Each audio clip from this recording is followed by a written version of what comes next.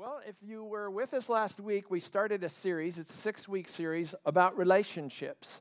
And, I'm kind of titling it, It's All About Relationships, but it's really about relational Christianity, and it's about relational ministry. And, when we think about Christianity, different levels we can study it upon. It's a revelation. Christianity is a revelation. It's been unfolding for thousands of years through Judaism and then through the coming of Christ. And so you can look at Bible prophecy. You can look at Bible archaeology. You can study history, Christian history. There's different ways we can look at our faith. But I think one of the most important things, especially when you look at the life of Jesus, our faith is really about relationships. The kingdom of God is about relationships with one another. And so this series is exploring those relationships and hopefully helping us get stronger in those relationships and coming to new levels in those relationships, maybe hopefully in our home life, but how it's impacting people around us, and especially you and me who are called to ministry, understanding people's hearts and how people can get healed and whole and helped and strengthened to move forward in their relationships and forward in the kingdom. That's one of the gists and one of the main reasons we're going through this series. And so I got just a couple. This is relational algebra and relational math. Relationships are a lot like algebra. Have you ever looked at your ex and wondered why? Anyway, just a little starter. I found this one too. I can't take this long-distance relationship anymore. Fridge, you're coming to my room. It's all about relationships. I know. Those are little starters, slow starters. But sometimes you don't know. We need to wake the room up just a little bit. So it really is about relationships. And today we're going to talk about one aspect of those relationships concerning our relationship with Jesus. Tim Keller, he said this: ultimate reality is a community of persons who know and love one another, and that is what the universe, God, history, and life is all about. If you favor money, power, and accomplishments over human relationships, you'll dash yourself on the rocks of reality. And I've watched that through time where people put their focus, where people put their energy. I still remember being up in Pebble Beach on a home right off the golf course, and there was a couple that had come here on and off for several years. They lived in another place. They'd come through here once in a while, and we became friends, and I became the closest thing they had to a pastor, and he called me from Pebble Beach, and can you come? 911, can you come? Can you come? We're sitting in this beautiful house, and he said, I'd give it all up just to have my relationship with my wife back, because in pursuing other things and chasing other things, his heart shifted from nurturing the relationships around him into chasing stuff and doing other things. And so high value in the kingdom of God is relationships. High value to Jesus is how we get along with each other. High value in planning our future, where we invest our time, where we invest our energy, is in strengthening and building relationships. Do you believe that this morning? This is what Henry Blackaby, he's a revivalist, and he wrote a great book, Experiencing God and Developing Friendship with God. He says it this way: to be loved by God is the highest relationship, the highest achievement, and the highest position in life. And so when I recognize I have relationship with God, that He loves me, that He cares for me, when that's a reality to me and I'm living that out, then that flows out in my relationships with other people. And it's so important that we continue to think about and develop relationship with Him, because just like any relationship, there's things we do intentionally, say intentionally, to maintain and grow in those relationships. Amen? So today, I want to talk to you about one aspect of relationships, and this is the idea that it was a label given to Jesus, and it was that He was a friend of sinners. Jesus, friend of sinners. In Matthew's gospel and Luke's gospel, two different places, it's recorded that this title was given to him not by friends, really, but it was given to him by his enemies. That out of 134 different names that we find in titles for Christ in the New Testament, in the Bible, this one, friend of sinners, was really given to him by his enemies who were making fun of him.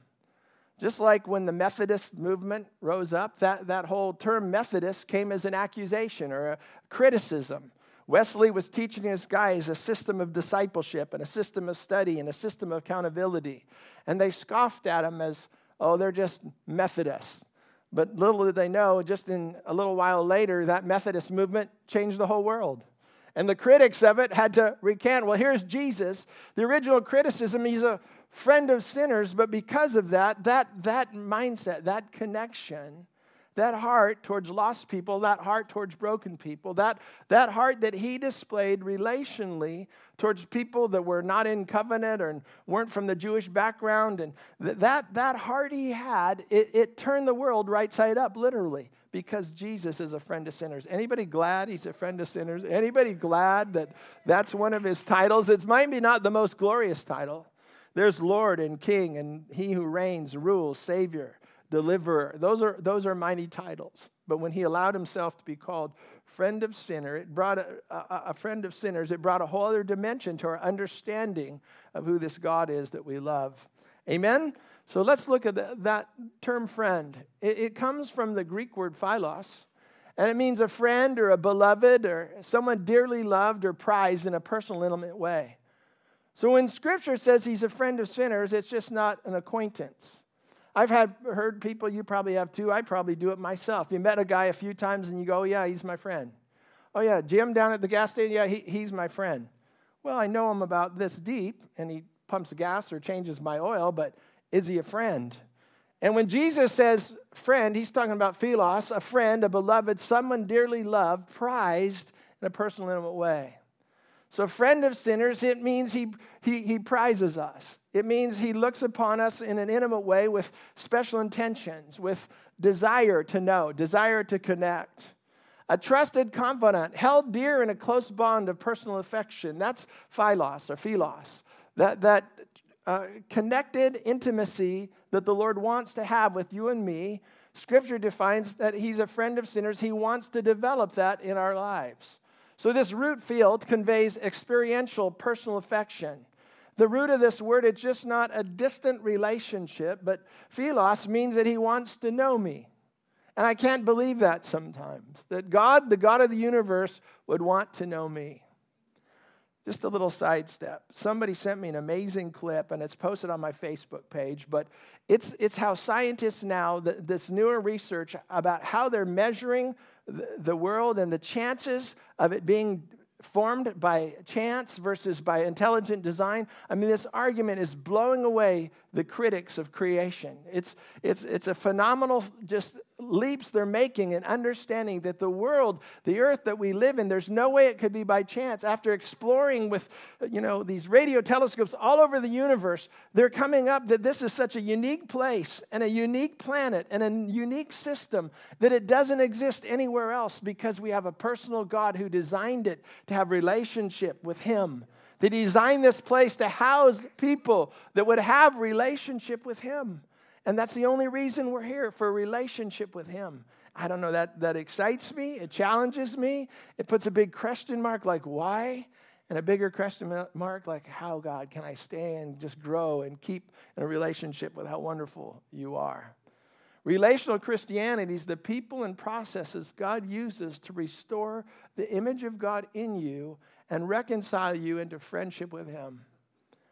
And I was just getting this download from the Lord when we were in worship this morning about that idea of, why he changes us. He loves us where we are, but why he would call us friends and work in our life to change us. One of the songs we sang this morning was like, God, I come to you in dust. And I get that. Our friendship with him often begins in our neediness, our brokenness, that we've come to him, many of us have our stories, or we came to him through addiction, or we came to him through periods of divorce or brokenness or bankruptcy or desperation. When life was just so messed up, we started looking up. Many of us came that way, and we look at him through the dust, and the Lord would just speak into my heart, that's Mike, how you and me became friends. In my desperation, we became friends. But this is the cool thing about friendship with the Lord, that he just doesn't leave you in that place. He wants to grow you up so you can relate to him in a different way. So you can relate to him as a son of God and a daughter of God and not always relate to him in your brokenness, but relate to him in your wholeness. See, I have friends that I call on when I have needs. Last year, my twin brother and I, we turned 60, and we gathered up our family, and we were looking for a place to go celebrate. And we have a friend, Rick, who's got a 6-bedroom cabin at June Mountain. We called in a friend kind of deal. And I couldn't have called Rick and said, hey, Rick, can we borrow your mountain house if he was broke and busted and still where he was 20 years ago when he came out of drugs? No, his life changed. And as his life changed, even friendships become different. As I've grown, people can call on me for different things now because I've matured. I'm not just down in the dust anymore, but my relationship with God has grown. I've known a few things. I've got some more resources. I've got some more connections. And so the friendship changes. And so when Jesus invites us into friendship, I'm glad we're a friend of sinners, but I also know that he's a friend of sinners, but I also know this, that he begins to change us. And as he changes us, the friendships begin to change. He can call on you now. He's a friend. He could call you up. He could trust you at midnight. Would you do something for me? There's a guy in trouble. Would you go reach out to that person? He can call on you now because the friendship's shifted. You're not just in your need and you're not just in your brokenness, but now in your wholeness, as you've grown up, the friendship shifts.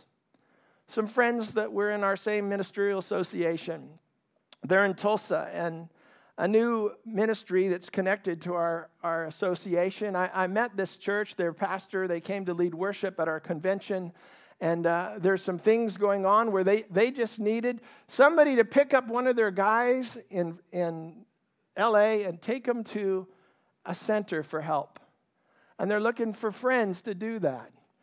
And that connection that we have, that friends you can rely on because they have resources. You can rely on them because now they're connected. And as we grow, that friendship changes. And Jesus, he's calling us friends. He's looking for friends. Anybody want to be that kind of friend with God? See, Jesus says this is in John's Gospel 15. He said, as the Father loved me, I have loved you. Abide in my love, and if you keep my commandments, you'll abide in my love, just as I've kept my Father's commandments and abide in his love. These things I've spoken to you, that my joy may remain in you, and that your joy may be full. This is my commandment, that you love as one another as I have loved you. And then he goes on and defines friends. Greater love has no one than this, than to lay down one's life for his friends. You are my friends if you do whatever I command you. No longer do I call you servants, for a servant does not know what his master is doing, but I've called you friends. For all things that I heard from my Father, I've made known to you. And wow, this definition of friendship, it's just not that Jesus is a friend of sinners, and I'm just glad that he loves me in my mess. No, this friendship says he's a friend of sinners, and he finds me where I'm at, and he elevates me to a new level and to a new identity and a new personhood so I can have effective, fruitful, intimate, amazing fellowship with him so he can trust me, use me, work through me as a friend of his and a friend of the kingdom and not just a servant or a slave. Does that make sense to anybody? And what an invitation. What an invitation. Tell your neighbor you're a friend of God. Tell them that this morning. You've been elevated to friendhood. And so let's break this down a little bit. I'm going to take these passages, the promises Jesus made, and we'll just look at them in a little deeper detail. He said this, as the Father loved me, I also have loved you. This is covenant love. It's fully committed love. It's not, the Father has a good feeling towards you because you live in North America. It's not that broad. He loves you because you're part of this group or this church. No, it's an individual love. Jesus said, as the Father loved me, I've loved you. And the Father's love, when you trace it through the Gospels, you hear it broadcast, the Father is fully committed to his love with Jesus. When he's baptized, heaven opens up, thunderous voice, this is my beloved Son in whom I'm well pleased. The Father speaking over the Son and fully committed to relationship with him. He says, this is the guy, he's pleasing me. He's blessed. The Father speaking about Jesus. That my hand is on him. That I'm connected. We're united. Jesus said that same love that the Father has towards me, I have towards you. Jesus said this, everything that my Father has been put in my hands. In other words, this kind of love, God makes every resource available. All things have been handed to me by my Father. I have all authority. I have all power. Jesus said, I want to love you the same way, where you can be entrusted with my resources. You can be entrusted with my authority, with my name. That's the kind of friendship he's looking for. I want to be all in on that one. How about you? Number 2, this other part of growing together and having a relationship is beware relational sins. He said it this way, abide in my love. If you keep my commandments, you will abide in my love. And so we're going to unpack this in the next week or two, but this idea of relational sins, there's different kinds of sins I guess we could commit. Cheating on your taxes might be one thing, but slander and gossip against your brother is another deal. Committing some kind of sin against the law, and that might be one kind of sin, but Jesus was particularly hard on relational sins, where he had an issue with another person, where you were tempted to stumble a younger one or stumble a little one. That one was harsh. Jesus said, stumbling a little one, you'd be better off trying to go swimming with a millstone around your neck than to stumble relationally one of the little ones. So for you and me, this thing about abiding in love, we have to take inventory of our relational, how we're connecting with other people, things we're saying, things we're doing, because relational sins are big in the kingdom of God. That's why so much, he said, before you even give your offering, if you have aught with somebody, go and get that thing right. And then come back and present your offering. Thank you for the other part. That's the treasure side of it. Don't forget to come back, though, and bring your offering. No, but that relational part is huge. And so when I think about relational sins that can impact us, which could pull us out of the love of God, see, he said he'd never leave us nor forsake us, but in your life, and I know in my life, in my relationship with Jan, I made a vow, I'm never going to divorce Jan. By the grace of God, we're going to stay committed till one of us goes home, or hopefully we both get to go home together. But I know there's times I'm abiding in her love, and I feel that, and I sense that closeness. And then there's times where I feel like there's a gap between us, or tension between us, or there's division between us. And some of those are because of relational sins. Comments I've made when I let my tongue get harsh, or negative, or complaining, or nitpicking. And so those same things, when Jesus commands us in that passage in John 15 to abide in my love, he's saying, beware of the relational sins that drive wedges between you and me and between one another. Sometimes that's just, quick little accusation or a gossip or a slander or something when I get too critical. And so that's why he encourages throughout the Gospels to forgive quickly, in the epistles too, to get those things right so we can stay in relational harmony. Amen? Might take that to another level next week. Relational sins are like the slow unraveling of a rope. The strands of trust and respect and personal care and compassion begin to break, and the strength that held friends and family together is destroyed. And I've watched it happen that exact same way. It's like it just starts wearing, and then one strand and another strand and another strand, and pretty soon the things that held families together, or these two groups of families together, or this person and that person together. Also in marriage, you see it begin to erode, and you get to see the strands break, and nobody's maintaining, nobody's trying to tie it back together, and before long, the very bond that held people together has been disintegrated, and sometimes it's one strand at a time, just because of relational sins that don't get dealt with. This is Francis Frangipane, and I like this quote because it's so true, and I've watched this over and over, even parents raising kids. There's something like radar inside the human heart that senses the displeasure of others. Displeasure and ingratitude are like a repellent to human relationships. And so when you start maybe not even saying it, but you start emanating displeasure for other people, or displeasure for another race, or displeasure for another socioeconomic class of person. When you start emanating displeasure because the brother's politically different than you are, or there's just this displeasure that can come from us, maybe not even from our words, that thing is a total repellent. And I remember years ago when I was youth pastor, and we didn't really have, this is when we first started, we didn't have anywhere for the youth to hang out. So we hung out on the steps of the church. And we were wild and loud, and and it bothered some of the senior saints that were coming to church. They didn't want the youth hanging out on the front steps when people are coming to church. And the youth felt that. And I could try and tell them, well, you know, guys, I mean, sometimes it's true. You are fighting with each other. You could hurt somebody coming. I mean, I could try and explain it away, but it really started affecting them, impacting them. It could repel them, this idea that we're not welcome here. There's a displeasure coming. And those things can poison our relationships. Amen? So we need to be aware of, and we need to be cognizant of, and not let the relational sins determine our friendships. Determine the relationship. Number 3, this is Jesus speaking. Some use DTRs define the relationship, but it's already defined. You and me just determine how strong our relationships are going to be with him. Our friendship will be. It says, greater love is no one than this, than to lay down one's life for his friends. You are my friends if you do whatever I command you. And so he spells it out. He could take a ruler here and say, this is how you measure love. And you measure love concerning commitment and sacrifice. Because it's really easy to love when everybody's friends and everybody's slapping each other on the back and you're having a good time and, you know, you just went to a party together or exchanging gifts. Everybody's having fun. But he said this is how you begin to measure it.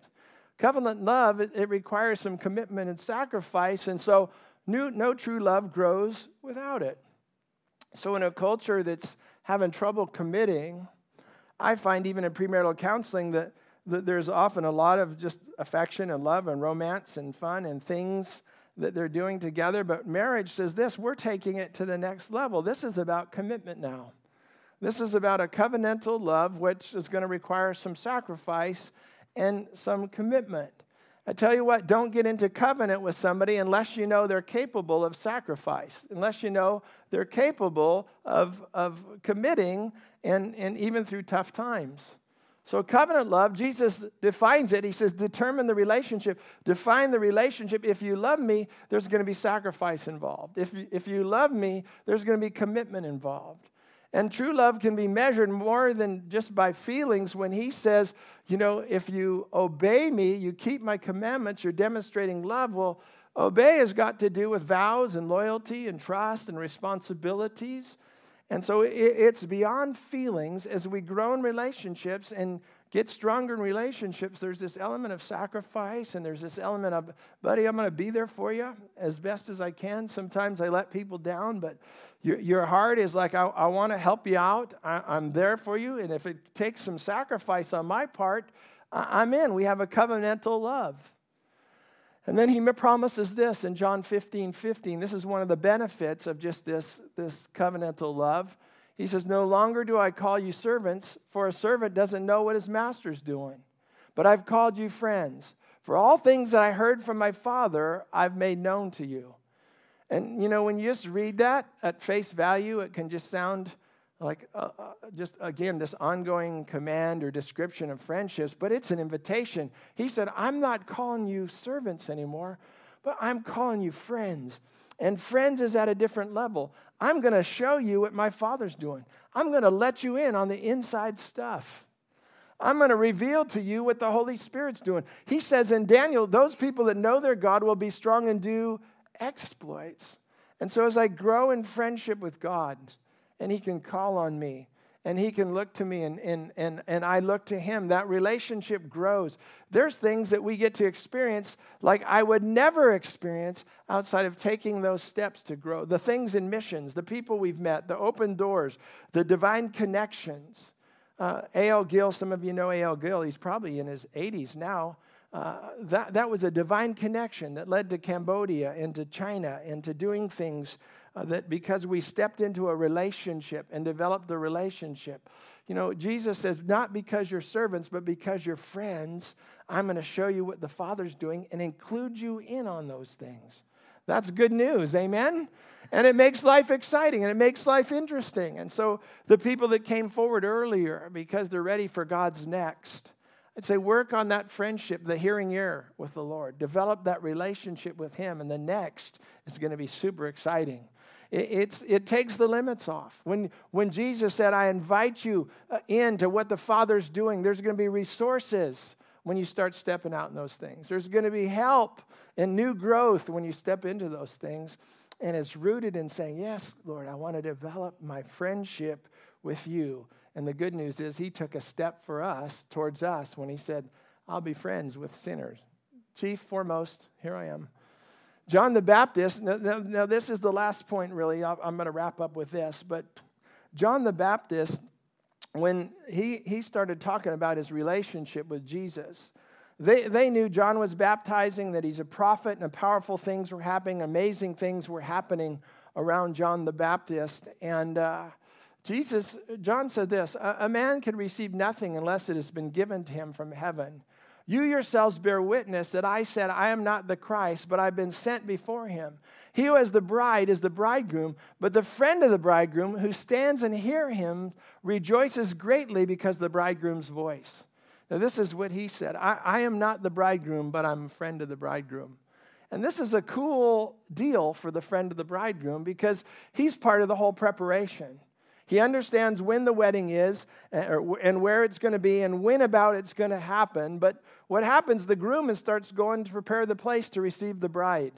And the groom's fixing up the house, and he's getting ready to bring her there. And so there's friends gathering and friends working on things. And the groom is telling the friend of the bridegroom, he's telling him, this is what I want to do, and this is going to be the surprise. And she's just going to be so amazed when she comes into the suite and sees what I put in there because it's got her colors and her personal touch. And the bridegroom's explaining all these things to the friend of the bridegroom and invites him into every detail. And then when it comes time for the marriage feast, the friend of the bridegroom gets to go tell her, he's coming. He's coming. He's going to receive you. It's time. It's time. And when John the Baptist describes you and me as friends of the bridegroom, guess what? Jesus is coming back soon. And he's allowed us to be part of the preparation. And he's allowed us to be able to tell people, hey, you need to meet this guy. He's awesome. He changed my whole life. He's given me direction and future and vision and hope and help and healed me. And you should see what he's doing in my family right now. There's revival in my children. God's just doing amazing things in my house. I'm considered a friend of the bridegroom. And I get to point them to Jesus and say there's a time coming really soon when this chaos and this madness and this political upheaval, it's going to dim as the glory of the God's kingdom just comes brighter and brighter, and you and me get to be a part of that. And I'm considered a friend of the bridegroom. I just got to be best man for a guy, James, and I shared a little of that. James came through just a season of brokenness, and I watched him for 30 years. And I saw him get his life turned around. And the first time he wrote me was from prison and desperate and reading a New Age book and just going a whole different direction. And we got to resources him with some stuff. And next letter, things are shifting. And sent him some men's material. Next letter, he's meeting with a men's group. Sent him more men's material. Next letter, he's leading 30 guys in a men's group. And I just got to see the transformation happen in his life. And then when he got out, he asked me to be his best man. I got to stand with the bridegroom, and I've seen his story, and I've watched what's happened, and what a privilege. And in the kingdom of God, we're friends of the bridegroom, and we're going to get to see what God is preparing, and we get to see it already. The Lord is doing some amazing things, and you and me get to be part of that, and it's a pretty cool thing. Amen? This is what we got to be careful of, truly, because when we think sometimes that, I'm a buddy with Jesus. I'm a buddy with Jesus, and I get that. And so I've been talking about that part of the relationship. But if the pendulum swings too far over, we get this idea that he's just my running buddy, and we're just cool, and he's okay with everything I'm doing. No, he defines the relationship. I flow with that relationship. And this is I said that was the last scripture. I forgot. This one's the one that I want you to see. One more. And this is in Hebrews 7, and it describes a different relationship in our friendship with him because he's called as an intercessor. In other words, he's praying for you and me. It says, therefore, he is able, this is Jesus, to save to the uttermost those who come to God through him. Read the yellow with me, since he always lives to make intercession for him. He's living right now. He's praying for us. For such a high priest was fitting for us, who is holy and harmless and undefiled. And read that yellow with me. He's separate from sinners. So we can get this mindset, he's a friend of sinners, and he was accused of eating and drinking with the tax collectors and the other guys, the party guys. And so I've heard it shared and preached, like why guys are in bars and playing poker and doing all the other stuff. They just blended in with the world because Jesus was a friend of sinners. But this said he was separate from sinners. He went into where they were, but he was offering a way out, a way up, a better life, a new reality. He didn't go to the place just to hang out and to drink, party, and sin and do whatever they were doing. No, he went with a whole different purpose. And now he lives in intercession saying, I'm calling you to a higher friendship. I'm calling you out of the old into the new. I got plans for you. I got a business plan for you. I got family plans for you. And I want to be in relationship with you. And so this idea that he's living to make intercession for us, the truth is he shapes those whom he loves. And he shapes us into friends. And one of the word or definitions of intercession, there's different roots to that word intercession, but one of them is he's pleading on one's behalf. And so sometimes I can sense him pleading with me, and I can think back in times where he pled with me and talked to me about forsaking old to embrace new. Prayer, intercession means to light upon or for the benefit of, to come in line with or to intersect. So when he's praying that these intersections, these people we meet, these divine appointments, our times in devotionals, those things he's praying that those will draw us into deeper friendship with him, that there will be a stronger intersection of our life with his life. Jesus said in Luke 22, Simon, I prayed for you that your faith wouldn't fail. See, there's times we want him to deliver us out of things, but when he's praying for Simon, he said, Simon, I know right what you're going through, and this is my prayer that your faith isn't going to fail in the middle of it. And that fountain of life that comes when he says, these things I've spoken, that my joy may remain in you, and that your joy may be full. That's his desire for you and me. Amen?